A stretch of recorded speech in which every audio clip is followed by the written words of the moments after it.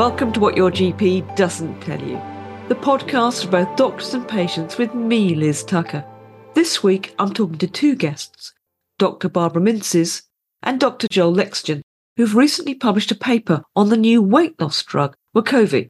Its generic name is semaglutide, made by the pharmaceutical company Novo Nordisk. Joel and Barbara discuss both the science and issues of funding and conflicts of interest, which can make an independent assessment of a drug's effectiveness far harder. The new generation of weight loss medication, of which Wegovy is one example, are called glucagon-like peptide-1 agonists, or GLP-1 for short. They work by stimulating cells in your stomach to release a natural hormone called GLP-1 that tricks your body and brain into thinking you've just eaten a large meal. The hype surrounding this new class of weight loss drugs has been huge, with claims that they can also reduce major adverse cardiovascular events. Clearly, obesity is a major problem in countries across the world. But Barbara and Joel reveal that although these drugs do achieve a significant weight loss, weight gain is common once they're stopped. And like any medication, there are side effects. Common ones include headache, vomiting, diarrhea, and constipation. Rare reported side effects include pancreatitis and increased heart rate. Currently, the European drug regulator, the EMA, is reviewing data on the risks of thoughts of suicide and self-harm associated with GLP-1 medicine. Its review was triggered by the Icelandic Medicines Agency after reports of suicidal thoughts and self-injury in people using liraglutide and semaglutide. The EMA expects to report on its findings this year.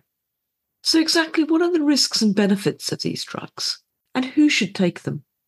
But before we get to Barbara and Joel's interview, a brief request from me. If you enjoy this podcast and would like to leave a review on Spotify or Apple, that would be much appreciated. It really helps. You can also become a paid supporter of the podcast at patreon.com/whatyourgpdoesn'ttellyu or via PayPal on my website, whatyourgpdoesn'ttellyu.com. A huge amount of work goes into both the research and production of this podcast, so even a small amount of money makes a huge difference. And you can find out more information about the pod on my website, where you can sign up for the podcast mailing list, follow me on Twitter at Liz C. Tucker, and on my Substack account, liz.tucker.substack.com. Many thanks. Now back to Barbara and Joel's interview. Dr. Barbara Mintzes is an associate professor at the School of Pharmacy at the Faculty of Medicine and Health at the Charles Perkins Centre of the University of Sydney. Dr. Joel Lexgen is a professor emeritus in the School of Health Policy and Management at York University and an associate professor in the Department of Family and Community Medicine at the University of Toronto. Their recent paper on Wegovy was published in the Drug and Therapeutics Bulletin. Here's Barbara and Joel's interview. And apologies for issues with the sound on this podcast. You may notice some sound distortion at certain points. So Joel and Barbara, thank you very much indeed for joining the podcast today. Thank you. Happy to be here or there or wherever. Wherever we are, somewhere in the virtual space, Joel. I think a good place to start discussion really is looking at the search for effective weight loss drugs, which I think it's fair to say has had a somewhat checkered history. Joel, I think back in the 50s and 60s, amphetamine diet-based pills were popular. They were. You might lose some weight on them, but then there were the side effects, which made them very dangerous. And that's been really the history of weight loss drugs. Over 25 weight loss drugs that have been marketed in various parts of the world, and nearly all of them had been pulled from the market because they were unsafe. And I think, Barbara, one of those was a drug combination called Fentanyl. Yes, that's correct. That's a combination of two drugs, also with an amphetamine-like effect, that were found to cause heart valve problems. And actually, a very similar drug to one of those two drugs, Mediator, was the subject of a safety scandal in France. And that was a drug that was approved for diabetes, but it was being very widely used for weight loss. There have been, just to echo Joel, quite a few drugs that have been removed from the market because of safety concerns. And Joel, I think actually in the 1990s, because of these safety concerns, that led to the US drug regulator recommending that new medications to treat obesity undergo year-long trials. There were a set of guidelines that the FDA released, or draft guidelines that it released in 2007. They hint broadly that you need to test them for a year, but they don't actually come directly out and say you need to test them for a year or else we won't approve them. So there's a bit of latitude there, you think? Yeah. And I know that often in obesity trials, people don't stick to the drugs either for a year. So I remember looking at the trials for orlistat or Xenical, and they had withdrawal rates of over half of the patients who started on the drugs as well. And why, Barbara, would people be withdrawing from a trial? Do we have any indication? This was a drug that is not very effective in terms of weight loss and also had side effects of things like diarrhea, anal leakage, things that are rather unpleasant. But despite the problems, Barbara, obviously there's huge interest in obesity drugs because the potential market, I suppose, is huge. Yes, that's correct. And we've certainly seen a massive interest in some of the newer obesity drugs that have just come out and quite a bit of promotion for these drugs as well. Yeah, in the UK, the estimate is that 28 to 30% of the population is obese. Based on past experience, we need to recognize that these drugs are not just going to be used by obese people. They're going to be used for people who want to lose 10 or 15 pounds. So you're right, the market for these products is huge. But should doctors be prescribing drugs for somebody who just wants to lose 10 or 12 pounds, Joel? Ideally, no. But doctors also want to feel that they're being useful, that they want people to like them. They don't want their patients to huff off and go somewhere else because they didn't get what they wanted. So a lot of times, and Barbara is more of an expert on this than I am, but in the US, when there's direct-to-consumer advertising for drugs and people ask for them after seeing a TV ad, doctors will prescribe them even if they don't think they're necessarily an appropriate treatment. Barbara, do you want to comment on that? I actually carried out research on this for my PhD many years ago. We surveyed patients in the waiting rooms of family doctors, and then also doctors filled in a short questionnaire after the consultation. What we found is that if a patient requested medicine, a doctor was very likely to prescribe it. And they were also much less confident in those prescribing choices. So they were more likely to say that this was an unlikely choice versus a likely choice for another similar patient, which is another way to say that they would not have selected that same drug otherwise. And of course, if you think about the amount of money that companies are putting into advertising of prescription drugs to the public in the United States, they would not be putting that money into that advertising if it wasn't leading to additional prescriptions. Because, of course, we have direct consumer advertising in 2 countries in the world, which is the States and New Zealand. Yes, that's correct. Although it's illegal in Canada, Canada allows what are called reminder ads. That sounds like a euphemism. Yes.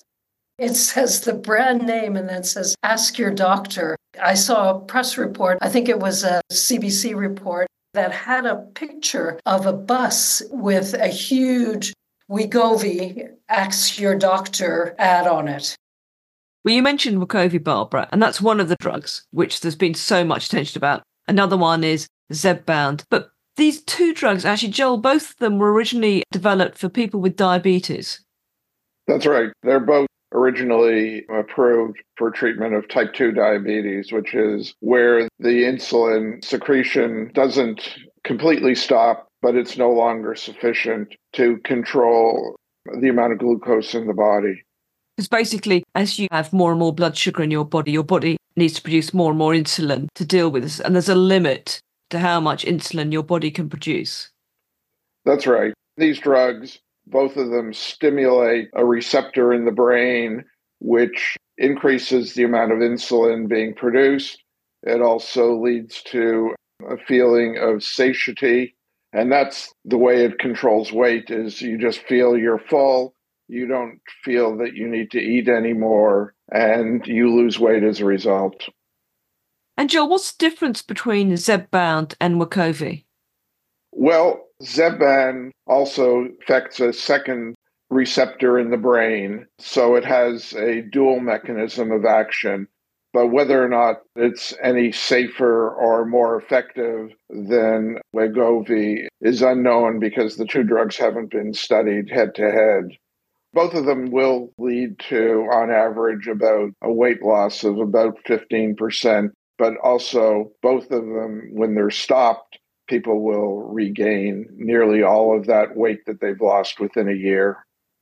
Now, Barbara, you and Joel looked at Wegovy in a recent paper published in Drug and Therapeutics Bulletin, I think December 2023. Whom is the drug aimed at the moment, and what criteria does a potential patient need to meet? Okay, so in the UK, it's been approved for people who have a body mass index of over 30, which means that they would meet criteria for being obese, or if they are 27 or more plus cardiovascular risk factors. And then it's also only meant to be used by people who have already tried diet and exercise, who are being managed within a specialized obesity services in the UK. And Bob, what are the criteria in other parts of the world, such as the States and Canada? Very similar criteria in terms of the approval. And Barbara, how does a patient take Wegovy? It's an injectable subcutaneous injection, so it comes in a syringe. And how often would they be taking that? Take it once a week. And usually they start at a lower dose and then gradually increase the dose. So having looked at the Wegovy data, Barbara, what did you find? What we found is that there was a difference between drug and placebo in the amount of weight loss that people had. Just in terms of comparison to some of the earlier weight loss drugs, it does have more of an effect on weight loss. On average, I think we're looking at about a 12% body weight difference between drug and placebo. If you look at the trials in people with obesity and without diabetes, most of the people who were enrolled in those trials were women, mostly white as well, and very few older people. And so in terms of who do we know that we have some data about the effect, it's really that population. There's a little bit of evidence that potentially it might be more effective in women than in men, based on some subgroup analyses in those trials. As Joel had mentioned, weight loss occurs as long as people are taking the drug. Once they stop taking it, there's quite rapid regain of a lot of that weight. And so their person has to keep on taking this drug. That's a real limitation. If you think of what would the perfect obesity drug be like, and you certainly would want to lose the weight and not regain it, you also would want to know that some of the health problems that are related to obesity would start to disappear, would occur less often. And you'd like to know that the drug also had an overall positive effect on quality of life. Now, there were statistically significant differences between people on drug and people on placebo in quality of life. It was below a threshold that's generally considered clinically significant. That's generally at a level that is hard to detect. So it means for your doctor it wouldn't be perceptible? Yeah, they might not really be able to tell the difference. The other thing about the trials was that the people who were in them also were on a restricted diet, 1,500 kilocalories a day, and they had an exercise program that they were advised to follow. They were counseled about their diet and their exercise, none of which you'll see when the drug is being prescribed more generally. These people will be taking the drug. Some of them may diet, some of them won't diet, some of them may exercise, some of them won't. Nobody's going to be encouraging them to stick to a diet and to stick to an exercise program. The key point that both of you have raised is that when people come off the drug, they appear to regain the weight. Now, obviously, for any medication we take, there's always that risk versus benefit analysis. And you might argue that would be different for somebody taking a drug short term.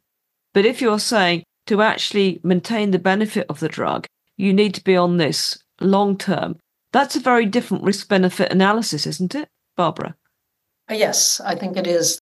Really, the evidence from the trials that we have were mainly 68-week trials.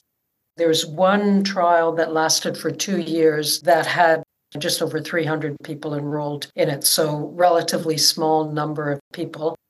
So there is that kind of question about long-term effects. There is one other study that was longer term that was in people with previous heart disease, also with obesity.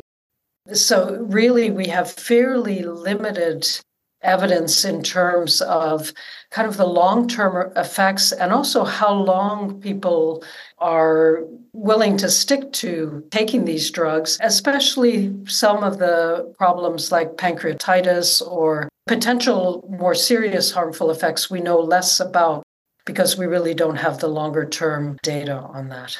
Well, Barbara, what do we know about the side effects so far? Well, we know that there are a lot of gastrointestinal side effects. It affects people's feeling of hunger, and it also can lead to things like vomiting and diarrhea or constipation and headache. Quite commonly, there also is dizziness and hair loss that is really quite common as a reaction.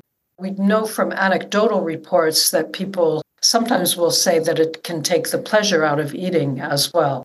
Normal human function of eating every day, and that's also very much a part of people's social lives.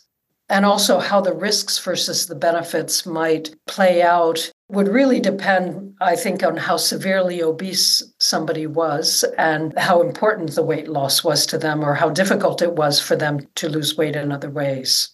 And Joel, there have been reports of stomach paralysis as well as another side effect. Well, that would be related to vomiting or potentially, depending on where in the gastrointestinal system the paralysis is, it could also be constipation. But really, we don't know the long-term side effects. Sometimes side effects in drugs will be apparent pretty quickly within hours, sometimes within weeks. But sometimes, and this is the case of some drugs, those side effects aren't recognized for years, decades. So there have been cases of drugs being pulled from the market after they've been available for 40 years. And it's only at that point that the side effects are being recognized. This class of drugs, the GLP-1 inhibitors, which is Wegovy and Zepbound. So these drugs just haven't been used for long enough to know in the long term if they're going to be safe or not. Because it's much more difficult, Barbara, isn't it, trying to tie a side effect to a drug when it takes a long time to occur? I'm just thinking, for example, in DES, which was a drug where actually the effects were passed on to the daughters of the mothers who'd taken the drug. Right, yeah, that this was something that wasn't really known for many, many years. When it comes to these drugs, the GLP-1 inhibitors, one of the concerns that has come out of adverse drug reaction reports is whether they increase the risk of suicide and suicidal thoughts. The European Medicines Agency is currently investigating whether this is a side effect that actually is related to the drug because they had a number of reports. I think it's over 150 reports. I think it's about 150, something like that. Yeah. The drug is known to cross the blood-brain barrier. It could conceivably have effects on the brain. The effect on hunger, for instance, is an effect on the brain. We don't really have the answer to that yet, but it's an example of what Joel really was mentioning in terms of the story not necessarily being in when a drug first comes to market because not enough people have been exposed and not a long enough period of time to really know what all the drug effects will be. It has been said that you should wait 7 years to take a new drug unless you absolutely have to take it. Yes, unless it's really a breakthrough drug for a very serious disease. Yeah, there are very, very few drugs that come on the market in any individual year that really offer significant therapeutic advances over existing products. The estimates are 1 in 10 to 1 in 7 new drugs fall into that category, and the rest of them have much less beneficial effects compared to existing products. The latest trial that was published, which was the trial that was looking at whether semaglutide or Wegovy would reduce the rates of heart attacks and stroke. In this trial, about 16% of people who were taking the drug withdrew early because they found the side effects intolerable, and that compared to about 8% of people on placebo, and that the most common reason were things related to digestion, effects such as vomiting or really slowing down of the digestive system, as you mentioned before, the stomach paralysis, those types of side effects. And Barbara, when the data's been collated from a trial, how's the dropout rate used? How does it impact how the effectiveness of a drug is calculated? That was very much a problem with the earlier generation of Alzheimer's drugs because people were withdrawing earlier on drug than on placebo. Actually, it affected how the effectiveness of the drug was seen. If the difference is big enough, that will potentially unblind the trial. So if you've got, and this is the case with semaglutide, there were about 8 to 9% of people who had gastrointestinal side effects with the drug and about half of that rate with the placebo. So if you've got that kind of a difference, people will start to guess which treatment they're on, and the clinicians will also start to guess whether or not somebody is on placebo or the drug. And unblinding can lead to biases. Now, there's been huge media attention and excitement around these new drugs. And one finding, Joel, that has received a lot of attention has been that Wegovy has an impact in reducing heart disease, like Barbara touched on earlier. How significant is that finding? Well, actually, Barbara and I did some calculations on the data from that trial. And there's something called a number needed to treat.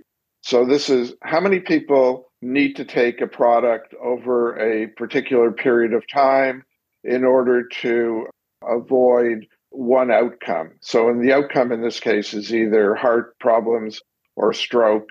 So the number needed to treat in the case of Wegovy is about 65. So 65 people need to take the drug for probably a 5-year period so that one person will not have cardiac or stroke problems. And it's interesting how these things get reported, because front page on the London Times was a story reporting that Wegovy reduced heart attack and stroke by a fifth. And that is all, Joel, about different ways that the same data can be reported. That's right. So if you were on the placebo, there was about an 8% chance that you would have one of these outcomes. And if you took Wegovy, it was about 6.5%. So the absolute risk reduction was 1.5%. The relative risk reduction was, as you said, 20%. So, Barbara, I think one of the confusions with figures is the difference between absolute and relative risk reduction. Could you explain the difference between the two? Okay, so let's say you have 1 in 100 people on a cholesterol-lowering drug who get a heart attack, and 2 in 100 people who are not taking a cholesterol-lowering drug who might get a heart attack. Now, an absolute risk reduction would be just subtracting those numbers from each other. So 2 in 100, which is like 2%, minus 1 in 100 or 1% is a 1% difference. That's an absolute risk reduction.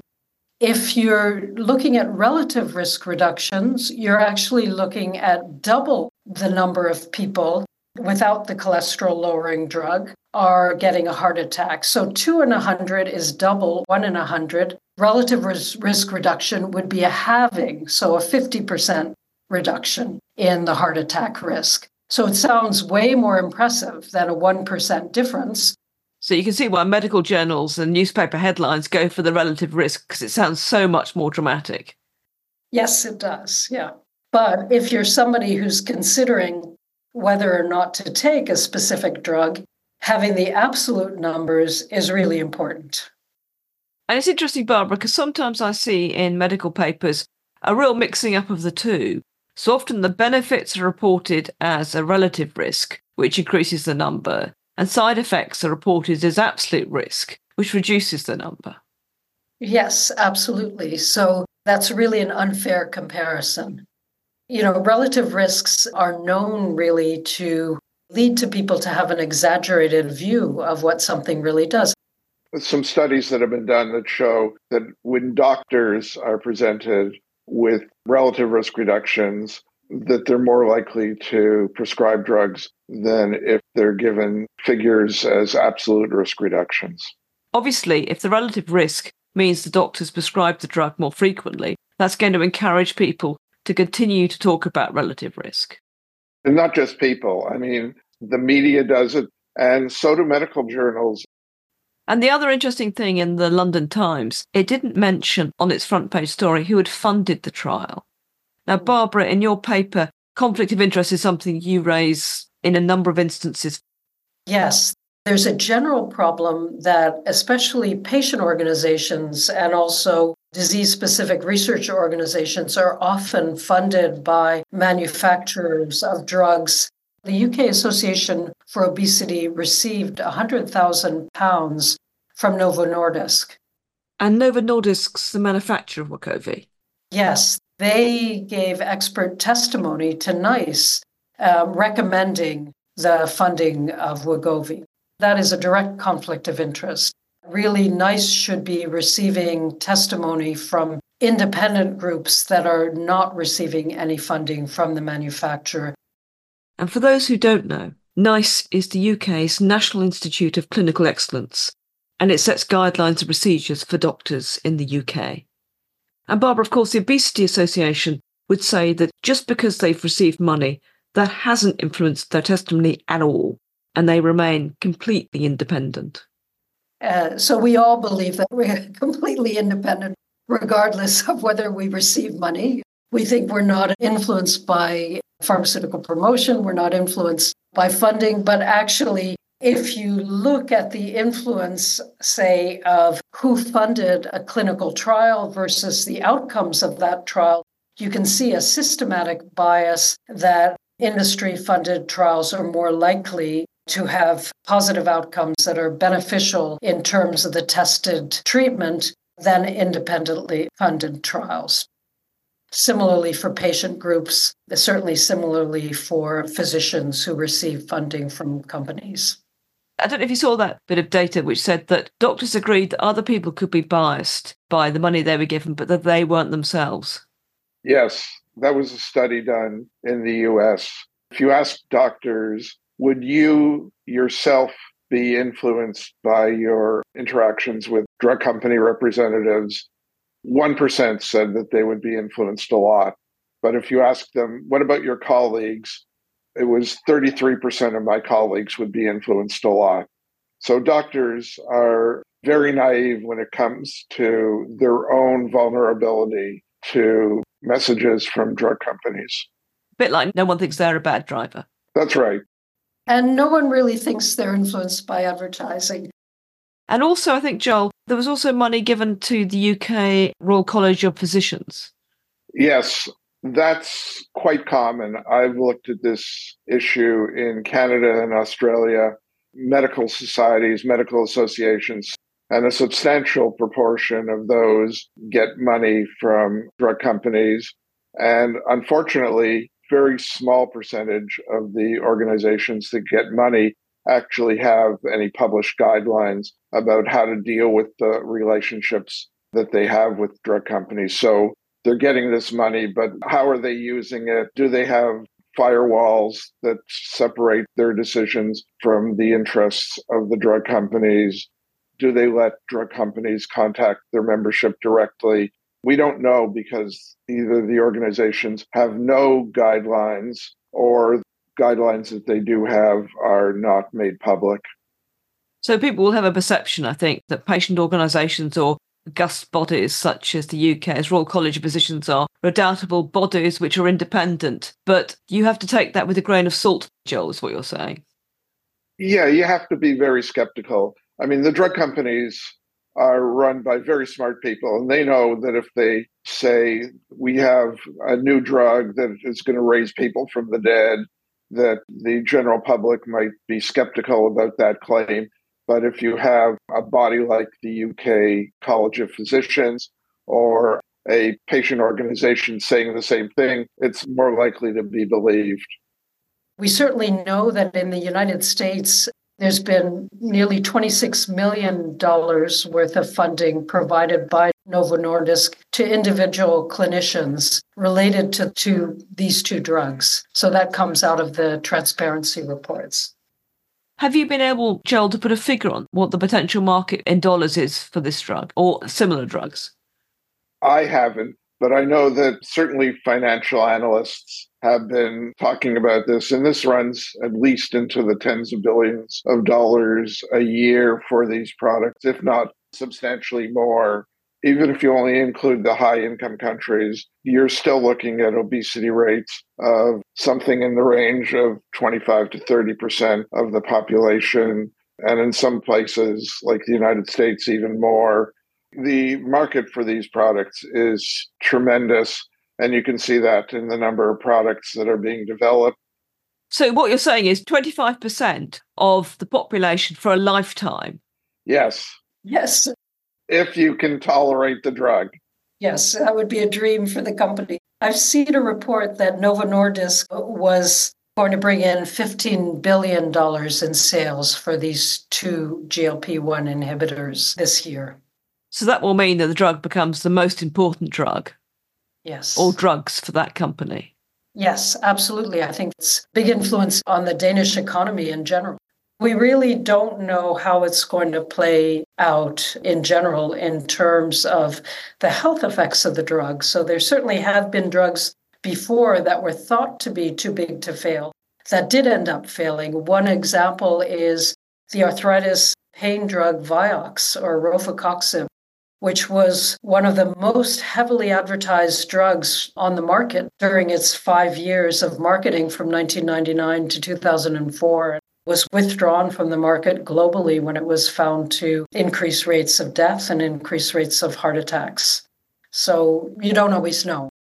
And Barbara, interestingly, you mentioned patient groups earlier in the interview. And patient groups were actually one of the organisations who gave evidence to the FDA in support of the drug. Absolutely. In Canada, I was living in British Columbia at the time, and we were the only province in Canada that did not pay for Vioxx or Celebrex, which is a very similar drug, publicly because there really wasn't the evidence of an advantage that the companies were claiming, and they were much more costly than similar drugs. And patient groups heavily lobbied the provincial Ministry of Health, saying that people were dying because the ministry wasn't paying for the drugs. And those patient groups had funding from the manufacturers. Really problematic situation in terms of how companies actually are using patient groups to really push for policies that are beneficial to their marketing. Now, one of the issues, Joel, people have raised, there's obviously, as we know, huge interest in these drugs that were originally designed for type 2 diabetic patients. Is there a risk that if they become too popular, it's going to be harder for diabetic patients who have a real clinical need to get hold of them? Well, there certainly is evidence that that has occurred. In North America, you have a case where there was a shortage because it was being used heavily for weight loss. One doctor in a part of Canada wrote 17,000 prescriptions for the drug for use by people in the United States. Novo Nordisk has said that, they're ramping up production so that product won't be in short supply, I think, come the spring of 2024. But right now, there certainly is a risk that people who are using it for diabetes will not be able to get it or will have much more trouble getting it. Which brings us to the point, really. Do we think that a drug is the best medical approach to treat obesity? Certainly no, in terms of what should always be the first choice treatment for obesity. It would be to try with diet and exercise, which in themselves have health benefits. Certainly people have difficulties, particularly once they get to a certain level of obesity. It's not easy. Are you trying to lose weight as the main goal, or are you trying to become healthier as the main goal? And if the main goal in trying to treat obesity is to become healthier, then really there's a real importance to exercise and dietary changes because they have benefits that are beyond the weight loss benefits in terms of really prevention of future ill health. I think there's another side to this, which is what's key is really preventing obesity. So when you look at what are the most important things that we can do to prevent obesity, the interventions are not so much with individual people in terms of changes in diet and changes in exercise. It's really creating the environment that supports better diets and better exercise. And a lot of what we're doing is in terms of the marketing environment, in terms of also the environment, a lot of the places that people live where it's very hard to get exercise is creating an environment that is what you'd call an obesogenic environment, particularly for people at lower incomes. But Barbara, that can't be the whole story because people aren't poorer now than they were, say, 50 or 100 years ago. No, that's very true. So what you have is a shift in lifestyle, a shift in terms of the intensity of marketing of foods that are more likely to lead to obesity. But within specific populations, within the UK, within the US, within Australia, within many different countries, at lower income levels, the rates of obesity are higher. So there is something that's happening within populations where the risk is higher at lower incomes. And we know that with the kind of the speed with which the rates of obesity at a population level have gone up, it's not mainly genetic because you don't get those kinds of genetic changes occurring, within a single generation. The other thing is in the time span that you were talking about, the 70s, 80s, 90s, you see the rapid rise in ultra-processed foods being marketed. You see the rapid increase in soft drinks with high sugar content, larger volumes. Both of those things have been major contributors to obesity rates. And you also get the food deserts, lower income areas in North America, at least, I don't know about the UK, where an area where there's a high risk of poverty or high incidence of poverty, there are fewer places to buy healthy foods.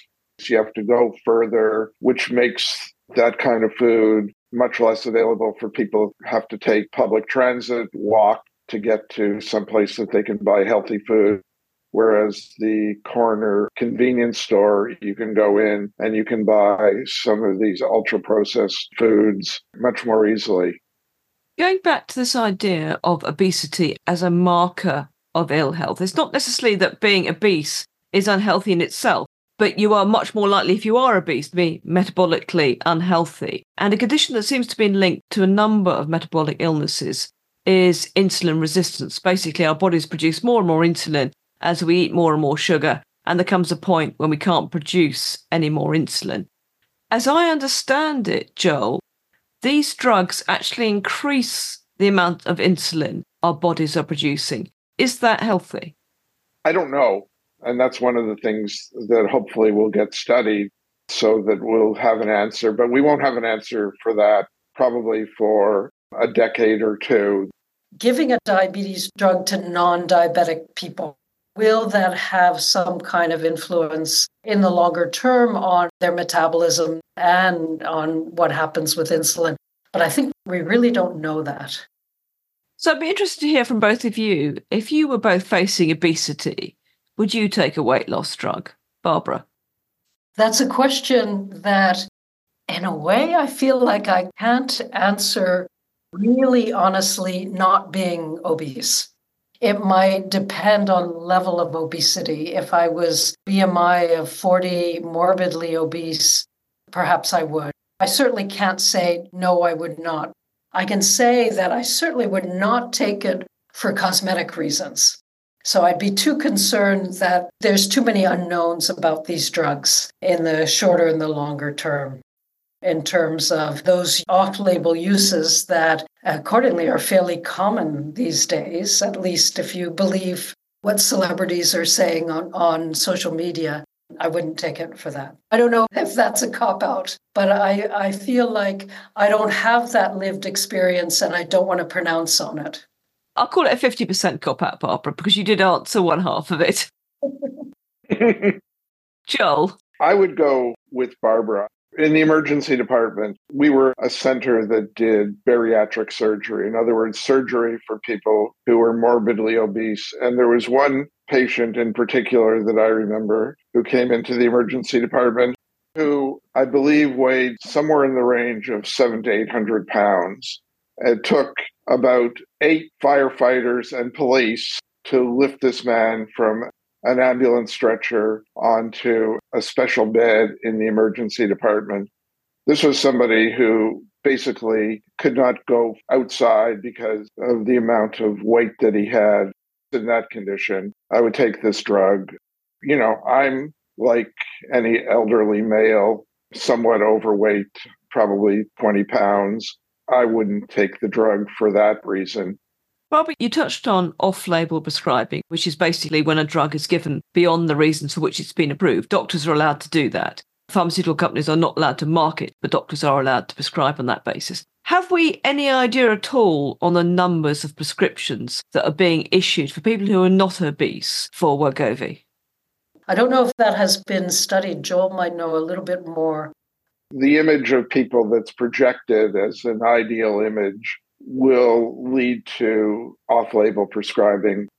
The volume of that is unknown, but when you see people on TV or other places who are meant to portray the ideal body image and you've got some extra weight, there's going to be a temptation to ask doctors to prescribe it for you. Also comment on the Canadian situation. If I look at this big Wegovy ad that doesn't say what it's for, but says, ask your doctor, and shows a picture of a woman, she is not a BMI 30 woman. She would not meet the criteria for actually approved use in Canada, and yet that advertising is allowed to continue. And we saw the same thing for the drug Xenical as well, in terms of these reminder ads in Canada, that we saw actual ads that showed a television ad, a woman saying that she wanted to lose a few pounds. She tried this, she tried that, nothing worked. And finally, she asked her doctor, not mentioning the name of the drug in that particular ad, but then other ads would just have the name of the drug and not a mention of weight loss. So there is a problem, I think, as well in terms of off-label promotion. And I think there's also a problem if a doctor is getting funding from the pharmaceutical company, say they're from Novo Nordisk, to give talks about the drug, then also if they're just getting funding for consultancies. Kind of an open question, does that tend to lower their threshold in terms of likelihood of prescribing to somebody who doesn't really quite meet the criteria for approved use? But Barbara, just going back to this ad on the bus with a picture of Wegovy, which features a slightly plump woman, we know off-label marketing is illegal. Is that not suggesting that the drug can be used helpfully for people who are not obese? So she's not slim, she's a little bit plump, but she's not obese, I could say. I suppose they will argue that's the end result. I imagine that's the argument. Maybe they would argue that. I don't know. I know that when there was this advertising for Xenical, it was a while ago, I think it was in the early 2000s, first decade. Xenical is Orlistat. It's another obesity drug. It's one that I'd mentioned earlier in terms of the clinical trials actually being problematic because so many people who were on drug withdrew from the trials early. There was a lot of this kind of advertising, both in the US and New Zealand. There were direct-to-consumer ads for this drug. In Canada, you got these reminder ads, or what is called disease awareness advertising happens everywhere, including in the UK. And that's where a company is just mentioning the condition, but not the name of the drug. That'll often happen when they happen to be the market leader in the drug for a particular condition. Just says, want to lose some weight, go see your doctor. I've been involved in complaints to Health Canada about this type of advertising, and we complained, actually a women's health organization that I worked with made complaints about the Xenical ads. Our complaints were not upheld. And what was the complaint that you were making? That it was off-label advertising, that it was illegal in Canada, both because it was direct-to-consumer advertising, which is against the law, also because it was advertising a drug for an indication that it was not approved for because of showing models who were just slightly plump, and also the message that you want to lose a few pounds, go ask your doctor. And at the time, I believe it was the only obesity drug on the market. I was just going to say, Health Canada has never fined a company for mispromoting a prescription drug. I've looked at this over probably a 50-year period, and there's not a single example where Health Canada has said to a company, you were promoting this product illegally or off-label. There's a penalty for that. They've never done that. So final question to both of you. Joel first. What would you like to see happen next in our treatment of obesity, whether that's weight loss drugs, whatever the particular therapy? Well, I think, as Barbara was saying, that we need to start looking at two things. One is the attitude towards obesity. There's an awful lot of fat shaming. And the second thing is we have to tackle the environment that leads to obesity, which is the ultra-processed foods. We need to also tackle the industry's messaging that obesity is the individual's fault. It's not to say that people shouldn't be taking responsibility for their own health, but the message that you get from any of the companies is that all you have to do to lose weight is choose one of our healthy options and go out for a run. Barbara. So I think a lot more could be done in the direction of some of the policies that have been found to be effective. For instance, differential tax rates based on the sugar content of soft drinks. In the UK, I understand that there's been a real reduction in sugar content that's come out of this taxation. Now, that could be taken much further. Similarly, with a lot of the other foods where you could have differential tax rates, financial incentives to companies to be producing healthier products. And we could control the marketing to a much greater extent than we do, and especially marketing of unhealthy foods to children. You don't see whole foods being marketed in the same way that you see these highly processed foods being marketed. And that's really because there's not as much of a profit to be made. And part of that actually has to do with how much the market is or is not regulated. We can actually have much stronger policies for walkable neighborhoods, eliminating some of the barriers to getting exercise, which now exist. In Australia, where I'm living now most of the time, it's quite expensive to go to the gym, and there aren't community centers with actually free gym equipment in the same way that you have in Canada. I know Finland is an example where, in order to combat heart disease, they brought in a lot of initiatives that are also just generally initiatives that help people to keep to a healthier weight. And then I wanted to echo what Joel has said about stigma, because I think there's really a problem, really even in the focus on weight loss as being what we're really trying to achieve rather than supporting people to be healthier. It's very difficult to live with obesity. We now have these populations where you have 25 to 30% of people who are obese. Every one of them's actually suffering from it because of that sort of shaming of people when they've gained a lot of weight. Yeah, and absolutely important to remember that. Well, thank you both very much for sparing the time to talk today. I'll be really interested to see how this field develops. Thank you. Thank you.